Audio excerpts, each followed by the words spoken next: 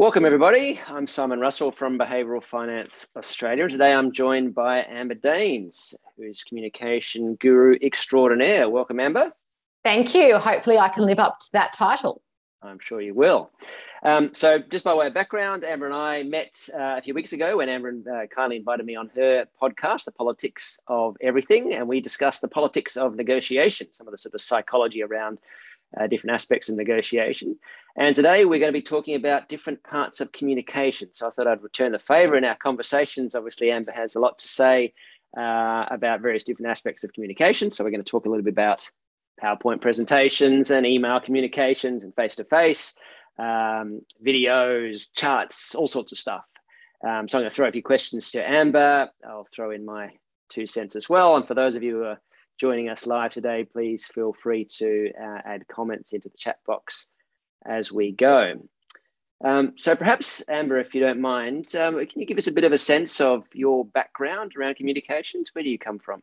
Absolutely. So I've spent about 25 years across various communications roles and entities. My background's actually in newspaper journalism some 25 years ago. So worked for daily newspapers, worked in Hong Kong and London, and came back to Australia about 20 odd years ago and crossed over into what we used to call the dark side of corporate communications and PR. So a lot of my career has been spent in big agencies as well as in-house. And around 13 years ago, I started my first practice, Bespoke Communications, which still exists today. And I've also got a startup called Grace and Grit with a co-founder, Danica Bunch. So 2 entities, lots of hats. And as you mentioned, I have a podcast. I work with clients across all sorts of industries, but a bit of a sweet spot is certainly financial services and banking. Yeah, fantastic. So I've seen from looking at the people who have registered for this event, there's quite a few people from an advice, super investments bent. So I guess we'll try and focus, on those given the audience. But fantastic if you can share your experiences from a range of different industries. I'm sure everyone would be interested in those. So how about then if we start with PowerPoint presentations? Well, actually, let me not presuppose anything. What have you seen when you look at your clients and they're asking you to look at, say, a deck of slides that they're putting together? What are some of the problems you experience there?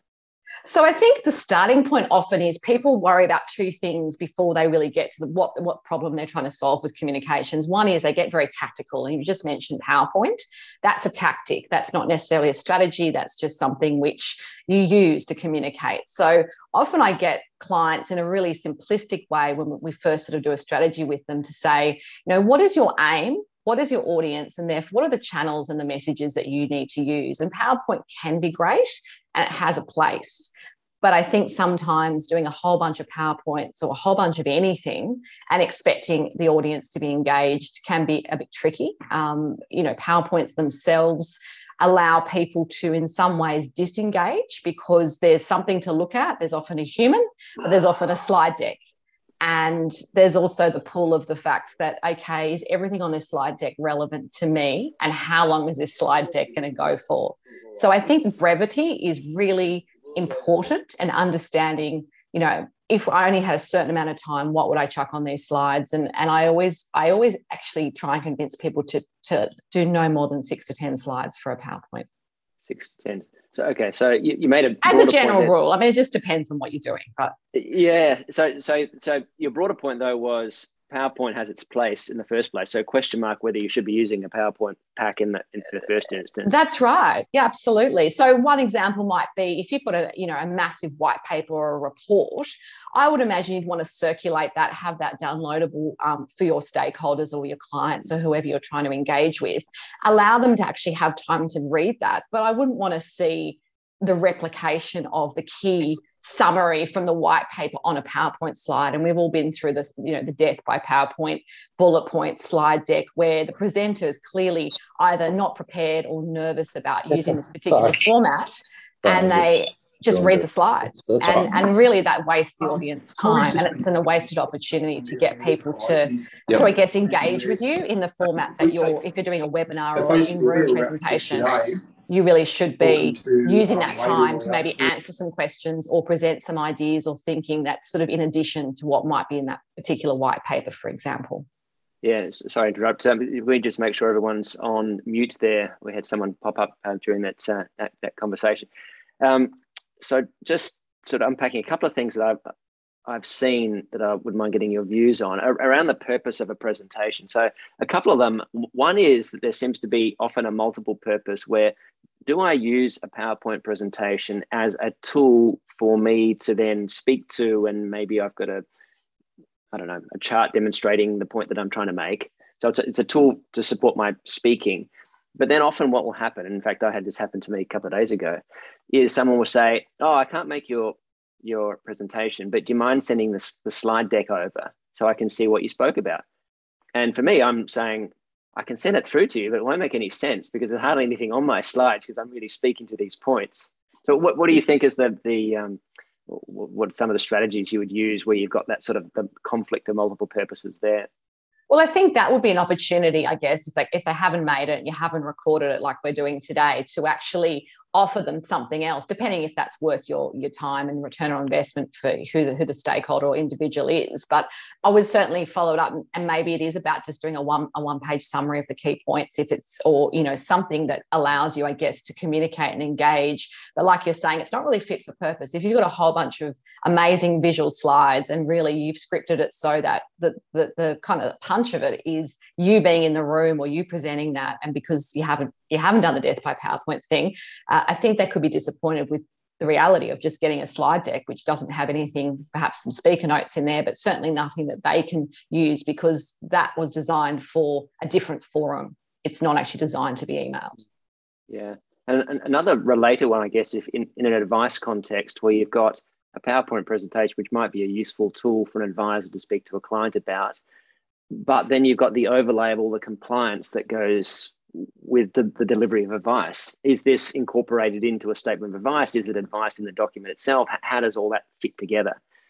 Have you worked in that sort of environment? I have, certainly. I mean, I work with super funds. I've worked with organisations such as AMP, consultancies like PwC, and it's the same thing. There's often a lot of, compliance and legal information or your PDSs, which have to go somewhere, but maybe referring people to them depending on how much time you've got in the format rather than just reading them out. Obviously, different types of communication demand different types of disclaimers, but certainly I wouldn't want to bog down a presentation by flicking from, I guess, your big picture ideas or what you're trying to give people in terms of information, what you want them to think, feel, or do with that information, and every page having to read some sort of disclaimer. I think it's a bit of a common sense thing where you just think, look, most people here know that's going to be there. I will highlight it. Do I really need to read it, or can I read it at the beginning or at the end, so that there's a flow to my presentation, that people remain engaged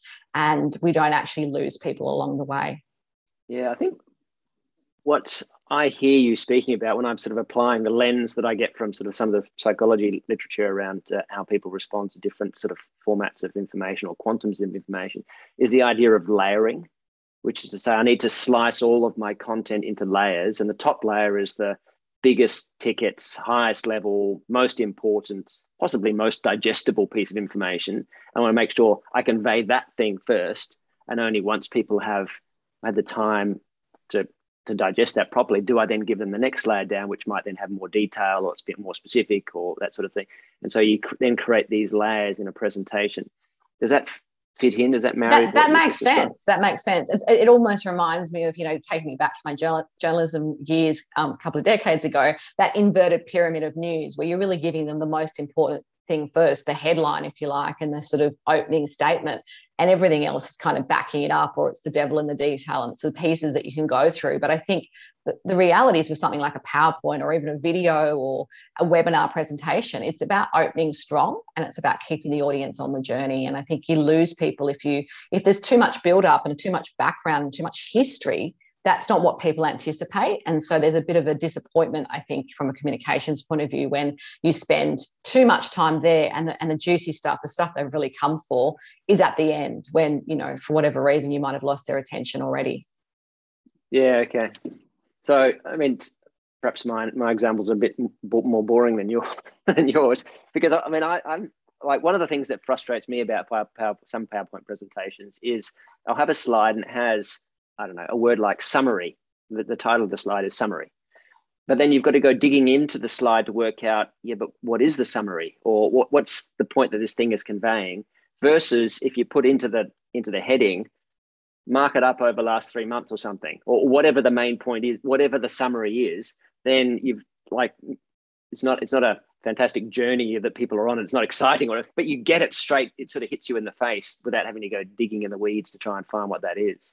That's fit for purpose, though, I think, Simon, and that's what we're talking about here. That sounds like if that's what the audience needs to know, are you doing that effectively? I think, for most practitioners, and we do have a few with us today in that comm space, regardless of your industry, regardless of your role in an organisation, you've got to make sure that your communication is suited to the audience that you are with. A lot of people spend a lot of time worrying about what they're going to say, but it's got to land with that audience. And look, in terms of audience analysis, there's certain clients of mine that are very much diagnostic, forensic kinds of clients, and I have to give them a lot of detail, but I may not present that all in the PowerPoint. I will give them an opportunity maybe to ask questions at the end, to kind of do a bit of Q&A, to have a different session that is very much geared to that detail, so that we're not sort of derailing, well, what's the purpose of this 30-minute or 45-minute presentation, and who else is in the room that I need to be communicating with? Yeah. What about bullet points? Do you have a sort of a rule of thumb of what to put in bullet points, how many of them on the slide, that sort of thing? I don't like any, but that's just because I'm a very visual communicator. My analogy I often give people is pretend the power goes out and your PowerPoint fails. Could you do your presentation? If you can't do your presentation without those bullet points and that security blanket, it's obviously not a very good presentation. So the reality of presentation is, yes, it's visual, but it's also you speaking. So you've got to really think. And I've had that happen. I've had a situation where that overhead projector or that sort of, the system that you're hooking your HDMI cable up to hasn't worked with a client. And I've had to be very flexible. So I think if you're really thrown because everything's on that bullet point slide and you need to read it, then perhaps you haven't done enough preparation, or you haven't actually spent enough time thinking about what are my messages, regardless of the format. So to me, PowerPoint's a tool, but can also detract away from, people actually engaging with you as a presenter. And that's the reading and the bullet points piece. I don't mind bullet points, but I think, as I mentioned, if you can send them some information before or afterwards that has maybe some summaries in there, that's fine. But I wouldn't want to see every slide with a bullet point. Yeah, okay. I must admit, my security blanket is that I print the things out. So if the lights go out... Well, you're extra prepared. Most people don't do that. They go, it's on my USB, that's it. But it's like, well, that's not going to work either. Or, there's something that might happen on the day, or the room is suddenly not suitable. And so you're going to having to speak to far more people or far fewer people than you expected. Can you be flexible in that as well? Don't use technology as a crutch would be my tip for those sorts of environments. I'd be completely nervous with a USB stick. I mean, I rock up with a computer with a hub which has got HDMI, it's got USB-C, it's got VGA, it's got sort of... That's next level, Simon, I have to admit. But it is good to be prepared, but it's just being mindful that a great presenter, I think of someone like a Barack Obama, for example, can't imagine him with a PowerPoint. If you're trying to be a great orator, make sure you have time to practice that, not just rely on the PowerPoint to be able to read it out. Sure. What about charts and graphs that you see in PowerPoint slides? What have you seen there?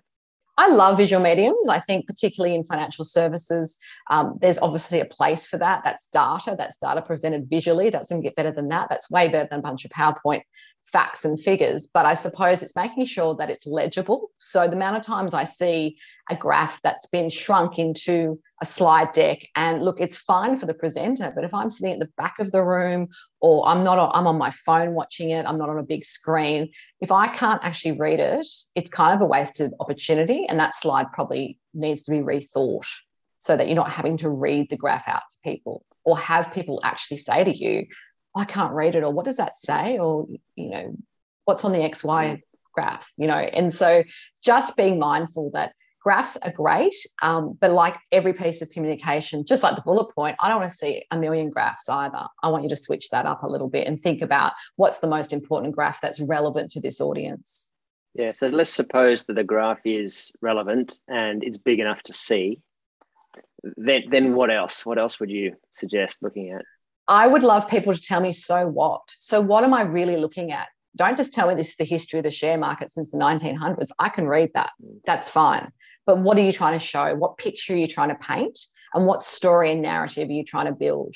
And so using that tool, that visual tool of a graph to actually take people on that journey is really fantastic. I applaud that. But I suppose the danger is that you are just reading that slide out and hoping people understand the so what factor or why I'm seeing that. And sometimes it'll be super obvious because, you know, it might be a presentation about the history of the share market or, you know, where the share market is right now or whatever it might be, whatever indices you're working with. But at the end of the day, you've got to make sure that it's got to have a purpose, and every slide, I think, is kind of valuable real estate, and you've got to work out how long you're going to spend on that and what do you need to say that's going to really speak to the audience from what you're sharing, not just a kind of a knowledge fest where you're going, oh, look, aren't I clever? I've got this fancy slide. I think it actually has to be something that they either haven't seen before, or if they have seen it before, you give them the context of why you're showing it to them and why it's important for them to pay some attention to it.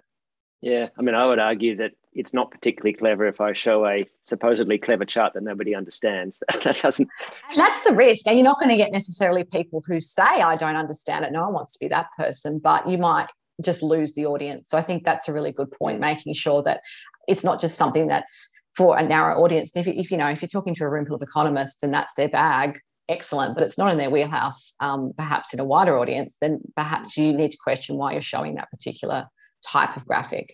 Yeah, I mean, there's a couple of things that occur to me that I'd be interested to see whether you've come across these as well.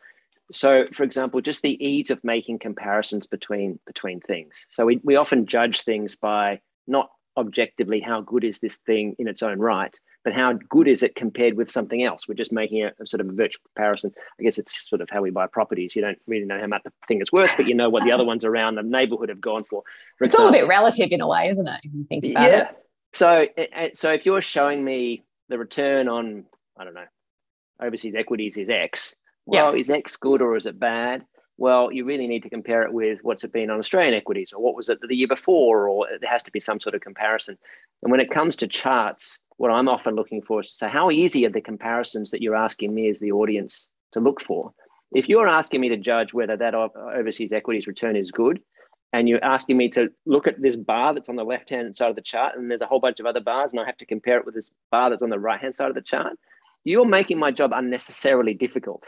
So what you should do is put that bar next to the first one, and maybe put an arrow going much higher this year than last year, or that sort of thing. Yeah, and that's really the so what factor. That's what I'm getting to. That's the context. That's the why you're even showing this to me. I think that's really important. And don't assume, like you say, that everyone's going to know what that means. Yeah.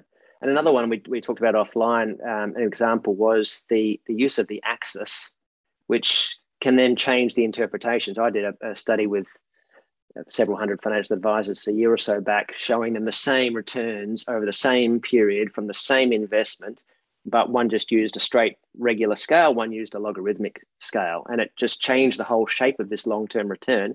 And so asking them, hey, would your clients be satisfied with the risk profile of this investment, looking at the historical returns?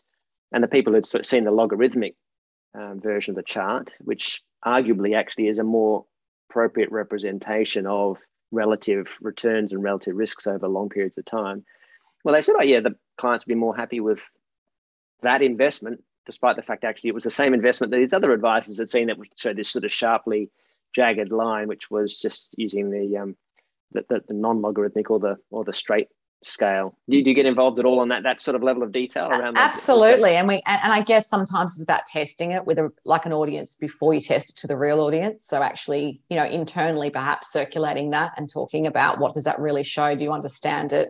Do you understand the difference? And actually road testing a little bit, because like you say, it can be a bit smoke and mirrors for a lot of people. That looks great, but what is it? Was it really showing me? And like you say, the same information presented two different ways has a very different reactions from the audience. So thinking about what you're trying to do, what are you trying to convince them of or educate them about is really important.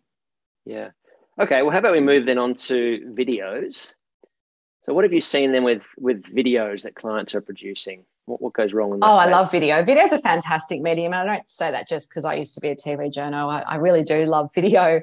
I think people consume video multiple ways. So, on your phones, you could be, they call it the rise of the second screen, where you could be, working and watching TV, or, having multiple laptops open. I think with video, it cuts through the clutter, but it's very hard to get people wanting to do video. It's something about not just being on camera, but the idea, it's an overwhelming medium, but really the barriers to entry are so low now. I mean, you can get professional video people involved, but you don't have to. We all have smartphones. We've all got great cameras these days in most of our devices. So I think sometimes a video, people see it as a cherry on top, but I often say to people, how about you just do a short video? And, there's clients that I've convinced who've never wanted to do it. And the reality is they've had more downloads than they would have had openings of their EDMs or their newsletters that I spent, a week or two writing. So just thinking about creatively about video, but also, once again, brevity. 5-minute video, no way, not going to watch that at all. In terms of, is it fit for purpose? Most of our attention spans are that 90 seconds to 2-minute mark.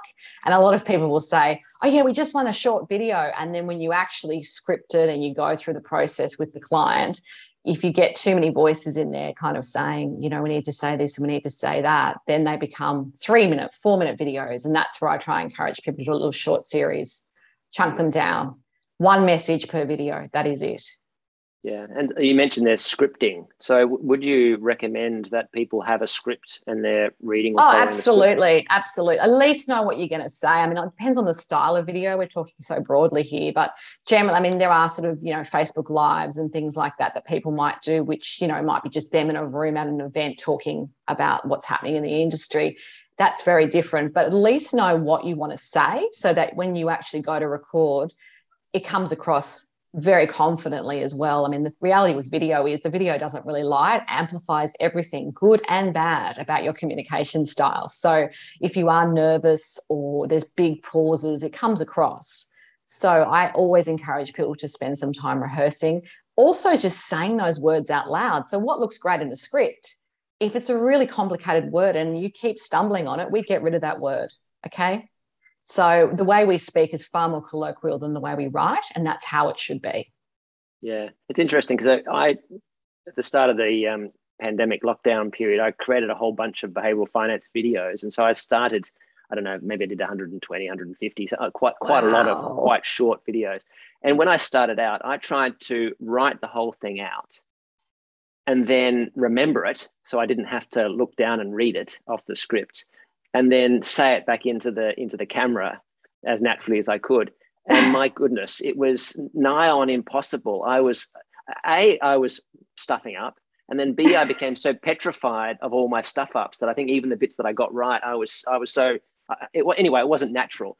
And so what I ended up doing was having written it out, and then but then remembering like the four or five bullet points so that I could think, oh yeah, that bullet point was about blah, blah, blah. And I could talk about those things. And after that, my blood pressure just came right down from the whole experience. And I don't know, it seems to me much more natural to not have it sort of scripted word to word. Yeah, I wouldn't do word for word. I mean, but generally speaking, people might need to have, there's so much you can do, particularly if you get to record it remotely yourself and have time on your side. You can have some large post-it notes on the other side of, the camera, just with a couple of keywords in there. But I would practice it out loud before you record it. So by the time you record it, it's actually coming across very naturally.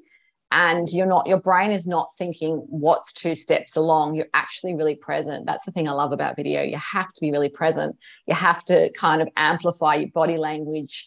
The camera does flatten all of that. So trying not to be monotone, trying not to be boring is really important, because your voice and the visuals is all we've got, really. So if those things aren't working, then people are just going to watch about 10 seconds and all that time you spent is going to be wasted. So I think it's about practicing it, getting comfortable with it. You might not ever love it, but people consume YouTube, for example, more than anything else in the world. So being good at video and thinking, is it the right channel for my particular clients, is really important, because you'll find they will likely to watch that more than they're going to read anything that you send them.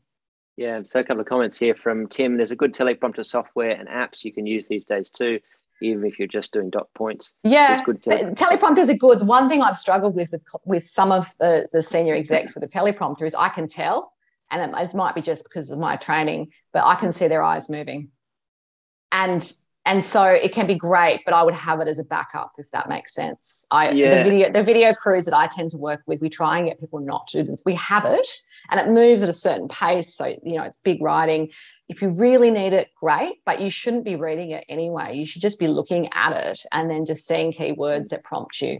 So that's the only thing. It's the eye line thing, which is really, really important, right? It just can, there's all that non-verbal communication. If someone looks a bit shifty or they're looking off camera at notes or someone is, you can tell when someone's there. I prefer a human there, to be honest, sometimes, if we can, if it's not lockdown. I've done that with a couple of CEOs that I've worked with recently. We've actually had, someone that they know and trust there, and they might just prompt them. Yeah, I had a similar thing. Mine was a low-tech solution. I just had some post-it notes on the side, but every time I had to move the gaze across to the side, it did look like I was sort of wondering what I was. Anyway, it was noticeable. So I'm like, no, I have to keep looking here. If I can see it out of the corner of my eye, maybe it's okay. But otherwise, it sort of just detracted. But blink as well. The other thing is, don't do the stare where you're just reading it. Like, it's natural to blink. It's natural to look off camera. Yeah. It's, use your hands, all of that stuff. It's really important that you don't look like a robot as well. Yeah. And so who should be doing this? If you're in an organization, should it be the boss, the CIO? Should it be a marketing person, an expert? Depends on the message. 100% depends on the message, Simon. So obviously a major announcement, probably the CEO or the founder or someone in that sort of executive leadership team. If it's, a marketing message, the marketing person's fine. I mean, who you send out does depend on the message. It's a CEO we don't use for everything in the clients I work with. Sometimes it is the operational person because it's very much a tech update. So the subject matter expert's often the best person, although, obviously something massive like a restructure or a merger, for example, that would definitely be something the CEO would be expected to do. Yeah. And what about these videos that you quite often see on YouTube where someone's walking down the street taking a selfie, or they're in a cafe or in the front of a car or something? What do you think of those? Oh, look, they're fine. They're fun. And I think sometimes that's the thing. Not everything has to be serious, even if you're a business. If you're celebrating, I don't know, International Happy Socks Day, make that a bit fun. Don't make that boring. Obviously, if you're talking about, something very serious like financial results, we are expecting a different type of medium. But I actually like companies that are comfortable to play a little bit and show you their human side. So it's not so scripted and formal. I think it just depends on the message. Yeah, I must admit, when I look at that, I think, some organizations can get away with it more than others, particularly if you're a smaller operator and it's, hey, I'm the founder of this company. There's only 5 people working here. You can see me walking down the street, but do I want to see Matt Comyn doing this CBA's annual results while he's walking down the street? No, exactly. That's not fit for purpose. So like you say, it depends on your brand personality and what people expect of you as well. But sometimes people overthink it. And I think a big production for something that's just a 30-second video sometimes is overly curated as well. Yeah. What about subtitles? Should you put the subtitles in? I don't mind those actually, because I figure, say you're on public transport or something and you're on your phone watching the video, at least then you can probably, if you don't have your earphones, put the sound down, have a little read, summarizes it for people. It also breaks it up. A talking head for 3 minutes is pretty boring. So having some cutaways and other things in there that bring it to life, a little bit of music, it actually just gives it a bit of energy so that people actually stay on that journey with you. And should you create a transcript version, do you think, that people can read instead? You can, if you feel like that's something the audience is going to want. I don't think it's expected. I mean, I think if you do a great video and you have a couple of slides that might have a key message or two in there, that's probably enough for people, because the reality is a video has a shelf life and you're likely to produce another video. So a transcript is probably a bit of overkill in some ways, because it is only such a short medium. It's not asking people to watch a 1-hour webinar, for example. Yeah, I must admit, well, it's probably for longer videos, but the ones that are a bit longer, I prefer to have the transcript available so that I can skim through and go, actually, the bit that happens 2/3 the way through, okay. I'm actually interested in that. Did I have to watch it to get, it's easier to skim through, I guess, and find what I'm interested in. I agree with that. And someone's just made a point in the comments for disability as well, accessibility, having, titles and words and transcripts. It just depends on the type of video and is it to inform, is it to educate, is to make an announcement, and who's your audience and who you're expecting to watch it. If it's an internal video, that's also different again, because you're not worried about all the sort of external stakeholders who might be there, and you kind of know who's going to be watching it in your organization. Yeah, okay. All right. So out of PowerPoint slides and videos, it sounds like you're in favor of the videos rather than the PowerPoint slides. But let's Look, move on. I don't mind a PowerPoint, but I think it's a crutch for a lot of organisations, and it can be lazy communications if it's not done well. Sure. All right. What about emails? Let's move on to emails. And when I say emails here, I guess I'm referring to a range. It might be your EDM, for example, that's going out mass communication to a bunch of clients, for example, or it could be a nuanced one-on-one email to a colleague. So I'll let you pick and choose sort of from your examples sort of across that range. Yeah. But what do you see in terms of emails? Oh, look, emails can be our best friend. It can be our worst enemy. I'm sure lots of people here relate to the overflowing inbox, and, curating that every day can be a job in itself. So I think sometimes it's thinking about, why am I emailing, and do I need to CC absolutely the whole world on there? Like, I've worked with a lot of government organisations, and that's just it's a cultural thing where it's very bureaucratic to have to CC people on everything, but it's probably not necessary. And sometimes it can be much better just to set up, a 15-minute Teams meeting, or use Slack or other forums to actually communicate an idea or a message in real time. I laugh when people send me a follow-up email going, you didn't get back to me. It's like, well, I'm clearly in training. I'm doing something else. If it's urgent, I do have a phone, and I do have other things that you can actually use. So I think it can depend on the type of organizational culture. I love an email that summarizes something that has purpose, it has hyperlinks, it can get me to do something, but I don't think a really long email, I think most people would agree, is doesn't tell me what I need to know and what you want me to do with that information. So emails are fine, but I think these days there are so many other ways we can communicate with our team. As I mentioned, things like Slack and Messenger and things, where if it's instant and you want that level of attention, you probably shouldn't be relying on email for that. But of course, an EDM is something that's pre-planned and goes to many, so that's a bit of a different form of communication. Yeah, so one thing you mentioned there was the email maybe not making it clear what action it wants you to take as a result of it, which I think is a fantastic insight, because some of the stuff that I look at that super funds might be sending out, for example, and I go, oh yeah, it looks fine, but what actually are you trying to get this person to do as a result? And absolutely. Sometimes that question is not necessarily that easy. Sometimes it's like, well, you know what, actually we would like to have the member just feeling better. And maybe that's an end in itself. I don't know. But I prefer if there is a behavior. What actually we want them to do? Well, actually, we want them to check whether they've got enough insurance, or I don't know. Maybe it's review whether sticking in cash, which they've been in since the pandemic came, is a good idea for them, given they're only 18 years old and they've got their whole life in front of them. Or that sort of stuff. Because then you can go, well, okay, now what is the step? How easy is that step? Is it? And how we can measure how many people actually take the step, rather than how many people feel a bit better having received this email. So what are some of the sort of things around that sort of action-oriented, getting people to do stuff? And sometimes I'm just thinking there are times when it's literally just about blowing their own horn. They may have won an award and they want people to know that their super fund's amazing and awesome and doing the right thing by their members. And therefore, there's not much for them to do other than stay with the fund and feel good about that decision. So I think not everything has a specific call to action, but I do wonder why sometimes people, in particularly a newsletter or those sorts of formats, actually communicate some of these things. They sound, particularly if they've already communicated another way. So I'm thinking like particular super fund that I'm working with at the moment, they might have already sent a notice of something that's happened to all their members because the regulator required them to. But to mention it again in the newsletter sometimes just is like, wasn't that a month ago? And you just fill in the space. So I'd rather a shorter newsletter that didn't repeat information. I'd rather have something that's new and fresh and relevant, and something I can, actually understand really quickly as well. Because think about how much time do you really spend, reading a newsletter that's going to take them 2 weeks to circulate through all the layers of the organisation, depending how big they are. I think sometimes the return on investment is quite low for that kind of communication as well. Yeah. Well, I actually wonder whether the return on investment is negative in some cases, because I mean that example where, okay, the fund has won an award, we really want to just communicate to our members to say how awesome we are. Yeah. So to me, there's a couple of potential negatives of that. One is you send me a letter and I go, oh, for God's sake, another letter. That's right, I meant to switch my funds. You just so they're actually you can have the opposite.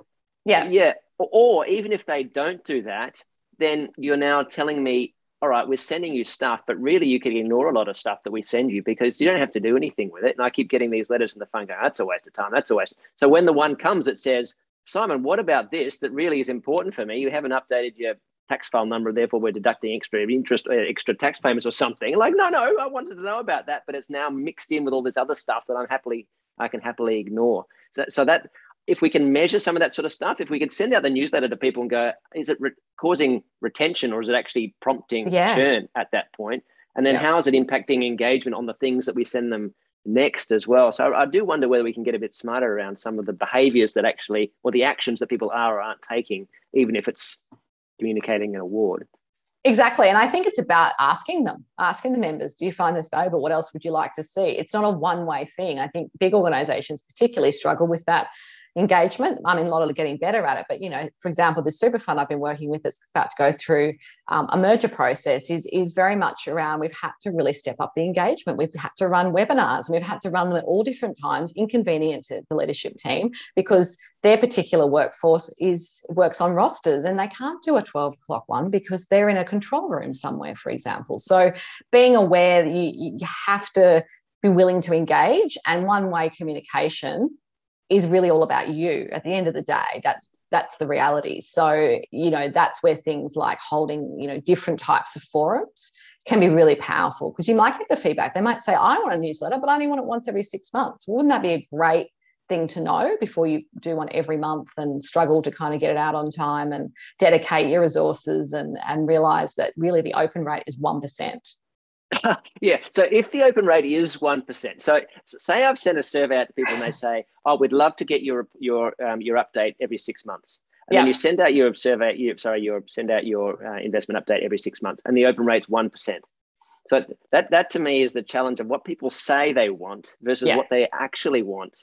Particularly it's what they wanted that day that you asked them. And it reminds me of exit polls in political life. That's where they always get so wrong, because that day you might have a certain experience or a feeling about it, but 6 months later, something else has happened and it's not as important to you anymore. So look, I think some organisations, a newsletter, it's just what they've done. It's a legacy communication, but do you need to have it? And look, people unsubscribe, but people often just can't be bothered, right? How many newsletters I think about unsubscribing and then I kind of get busy and don't do it. Or I do it in January when I'm not that busy and then subscribe to some more that I, at the time, was great because I really wanted to know about widgets. But now I don't need those widgets, but I just still subscribe. So I think it can remind you about the organisation, but to put everything into a newsletter and going, well, we told you, might not always be the right way to go, depending on what the news and the information is that you're sharing.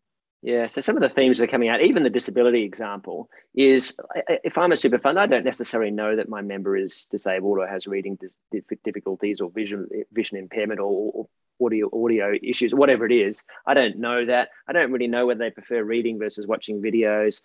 I can ask them questions, but they might tell me things that may or may not actually link to their behavior and preferences down the track when I actually do these things. And it's pretty critical because it's coming to things like, I don't know, ESG, for example. So you ask people, is ESG important to you? Hell yeah, of course it is. Yeah. You want to save the environment. And so they will say that responses to surveys, and one came out the other day, I think, saying 75% of people would switch financial advisor if the financial advisor wasn't doing appropriate ESG stuff. And then I posted that online, and one advisor said, I've never had anyone actually ask me about ESG or something like that. So it's the difference, I guess, when you're in a survey, you're prompted to think about this thing, and you've got this lens, which is, what's the right thing for me to do? Oh, yeah, of course, ESG is the right thing for me to do.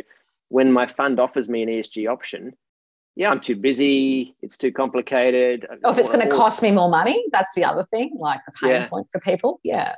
Yeah, so creates a challenge of how do you understand and personalize communications then to members, given that we've got this difficulty. We just don't know that much, and even what we ask them might sometimes be not quite right either. So what else can we do to try and understand and sort of tailor to different members, do you think? Well, I think that the key there is different members, right? Members are not one homogenous group. Just like people who live in a certain suburb are not one homogenous group. We've got different values, different drivers, different belief systems.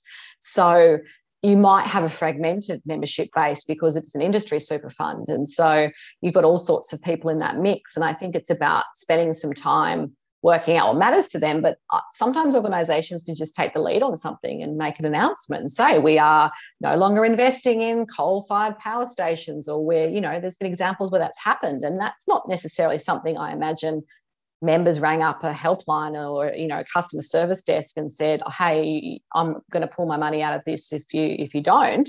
But they've decided to be a leader. And so that sort of stuff can actually help, but it depends on what the organisation wants to achieve and I guess understanding what's important to its members. And for some people, that'll matter a lot. That'll keep them awake at night. For other people, give me my returns and, don't bother me kind of thing. So it depends on your member engagement level. And, some super funds, for example, have a very engaged member base and others are very broad and big and, it's very diverse. Yeah.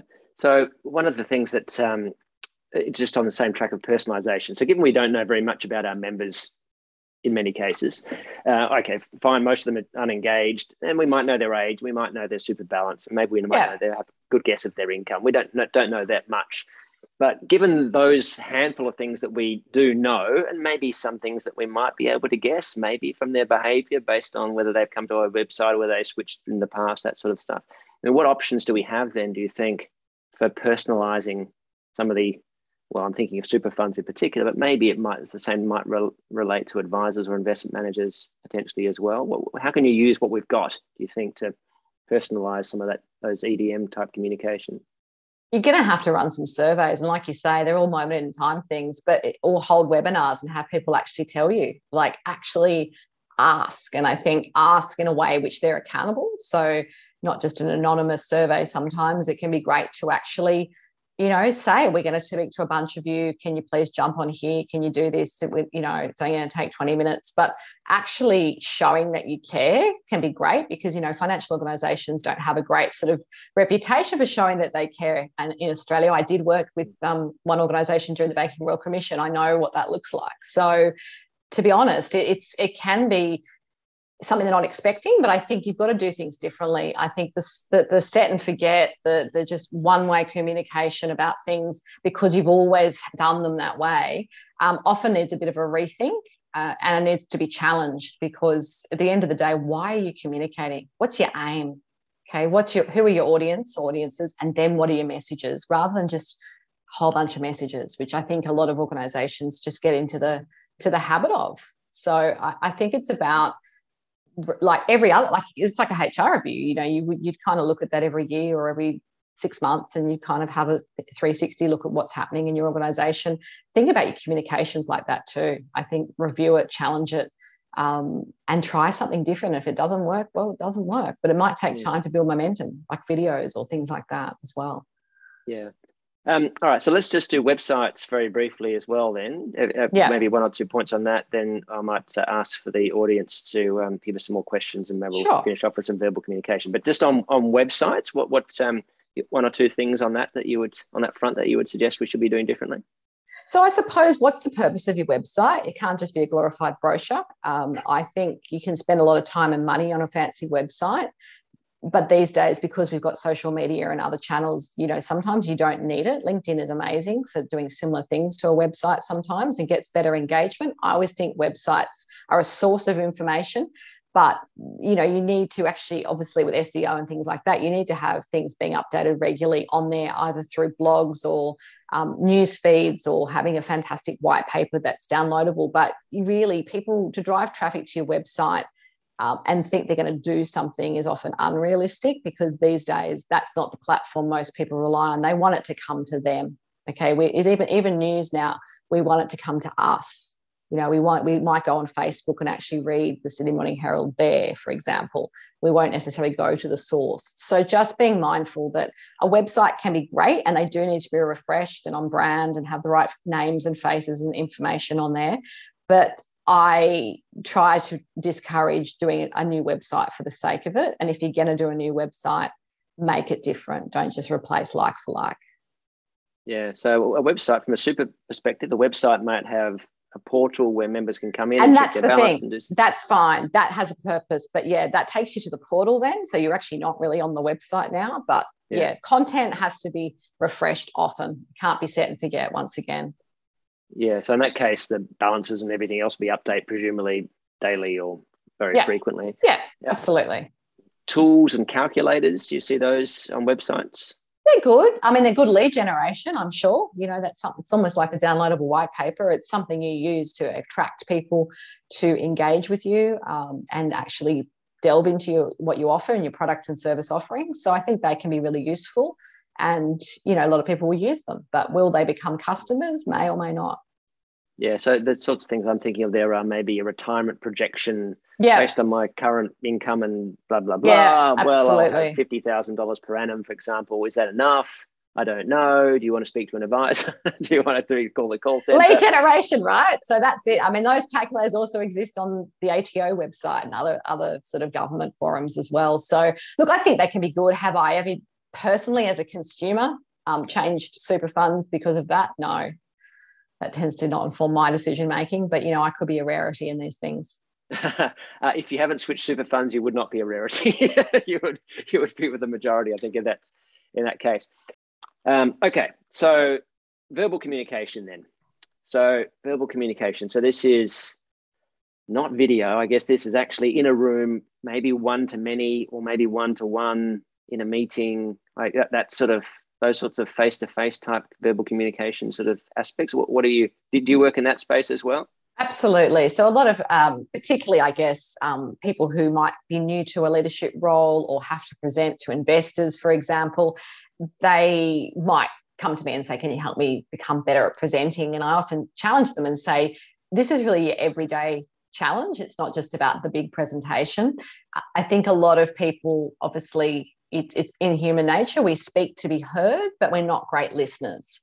So that's the other thing in that kind of forum, depending on the style of presentation that you're doing. If it's a meeting, it's a two-way thing. It's not just about you talking. So I'm always mindful of time as well. So I think it's great to finish under time and not take up too much of someone's time, allow time for questions, know how long you have, respect it, and know what you want to say before you go into the meeting. And once again, never leave that room without a call to action. What do you want me to think, feel, or do?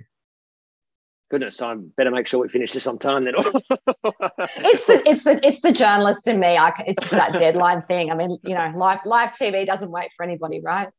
No, that's true. So one aspect in there, you said that you can't be late for that. So I think the 50-minute meeting is good. The 1 hour, if you have an hour, people just fill an hour. Like I think meetings, I mean, we'll all agree with just too many meetings. And with Zoom in the pandemic, there was just too many of those too. So I just think it's the same idea. You know, if you can send some information before and after, you have an agenda, you make sure the presentation is on point, and you know who matters most in the room and what you need to say to them, and also what information you want, what feedback you want from them as well. Have that conversation.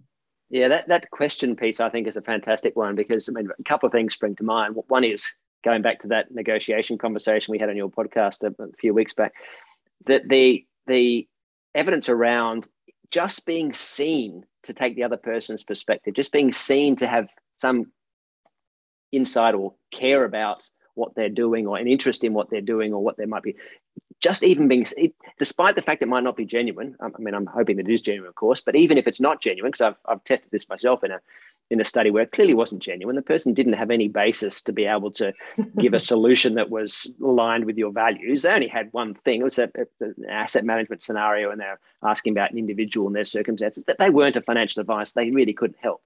However, despite that, the fact that this person in the scenario that I've given and tested with a control group, the person who asked about the other person, asked the person, oh yeah, what are you trying to achieve? Or that the words to that effect.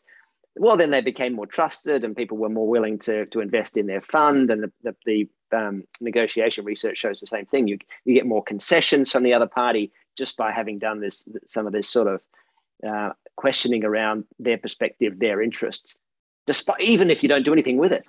So that it's like it seems to be almost no quite powerful. Yeah, that's right. I mean, and then on top of that, of course, is that actually being able to then deliver something that might be of interest to them and hopefully relevant to them as well. So that seems to, I think, seems to be a big one. And it also links into something we also spoke about in your podcast, which was this thing called the illusion of transparency, which is the idea that it feels like I'm transparent, what I'm thinking and feeling, it's transparent to my audience. And the audience feels like they know what I'm talking about. But actually, when you go and test this in studies, there is a gap where that transparency isn't there. There's an illusion of transparency that both of us are wrong, and these bits of miscommunication can come in. So I quite like the questioning piece to go, really? Is what I'm thinking that they're thinking that I'm thinking? Sort of, is that whole connection? Is it real, or are we both just kidding ourselves? It seems to be a good strategy to try and counter that. Yeah, absolutely. Yeah, they're good principles. So on the questioning one, what sort of questions do you think you should ask? Well, obviously, open leading questions that you think is going to inform whatever decision you want to be made. So, really broadly speaking, for example, when I meet with my clients, my first question to them, say I'm doing a pitch for a piece of new business, will be, what does success look like to you? Because it'll look very different from one super fund to super fund, financial services business to another, tech company to another. What does that piece of best communications look like? What's your comfort zone? How can we push you beyond that? What's working? What's not? What do you feel you need to get better at? And actually allowing them to inform any strategy that you present. Because the worst thing you can do is present a strategy that doesn't land with people who make the decisions, but also assuming that you know their business like they know their business. So a lot of what I do initially is a lot of listening and a lot of probing and a lot of thinking about what they say. And hopefully, like you say, they're telling you, the truth, so that when you do present something to them and an idea, it actually resonates and it makes sense to them, and it mirrors their business strategy and what their big goals might be beyond communications as well. Yeah, so it's interesting. The examples you just gave were what type questions, which is interesting because the what questions and how questions seem to be very good ones for soliciting sort of open-ended questions or open-ended responses. Why questions similarly could give you an open-ended sort of answer. However, they have that sort of accusatory tone to them, don't they? And that's it. You don't want to, yeah, exactly. And you've got to be careful, right? Because sometimes different personality types will take that questioning differently. So some people love it and some people find it confronting. But in my practice, I often say, well, I don't know if we're the right people to work with you because this is how we operate and this is what we know works. Trust us a little bit, but we obviously want your input. This is not just me going off and doing communications. This is your whole organisation has to be on board with this. So allowing them to actually think about it. They may never have thought about it. They might have thought, we need some PR, we need some crisis comms, we need some media training, but why? What are you trying to do? What problem are you trying to solve? Yeah. And in the context of advice, I mean, one of the key bits of, well, it goes back to the code of ethics in the case of advice, that you need as an advisor to have words to the effect of a reasonable basis to expect that your client understands your advice. And how can you have that reasonable basis? Yeah. Well, you could ask them, do you understand my advice? However, well, that's for start, it's a closed question, it's a yes or no response. And they'll probably just go, yeah, sure, I do.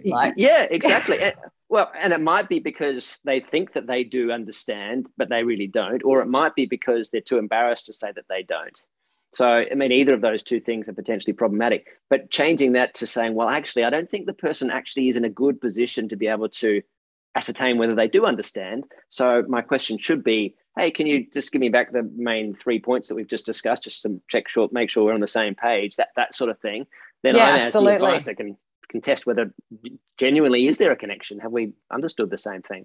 Yeah, and summing up the meeting with some of that, so based on our discussion today, these are the 3 things that I understand you want from me, X, Y, and Z. And that's their chance to be challenged as well. While it's still fresh, to go away and make a bunch of assumptions and then write a proposal that doesn't land is probably going to create more friction, if you like. It's a waste of everyone's time in that case, isn't it? Absolutely. Yeah. Okay. Now, you told me we should be running on time, or if not early. So we're currently, by my watch, Scott, about 3.5 minutes to go. I've made you so paranoid about time. That's why I'm completely anxious now. I haven't seen any more questions coming through. So given that there's nothing else, I think I'll give you the opportunity to summarize what you think the main points are from this, maybe 30 words or less, and then we'll close up and give everyone a minute back in their diary. Absolutely. Well, everyone, thank you for coming along today and hearing my rants about communications. I guess at the end of the day, think about why you're communicating, who matters most, and then what you need to say. If you can use that framework, whatever the platform, whether it be videos or meetings or EDMs, you're on a winning streak and you're streets ahead of a lot of people who communicate for the sake of being heard rather than actually landing with the audience and the people that they're trying to communicate with at the end of the day. Sounds awesome. Now, for anyone who wants to get in touch with Amber, LinkedIn is good old LinkedIn, Amber Daines, graceandgrit.com.au is another way to find me. Fantastic. Well, on that note, we'll wrap it up here. Thank you, everyone, for your participation, and for those who provided comments. We'll see you next time. Thank you very much. Thanks, everyone.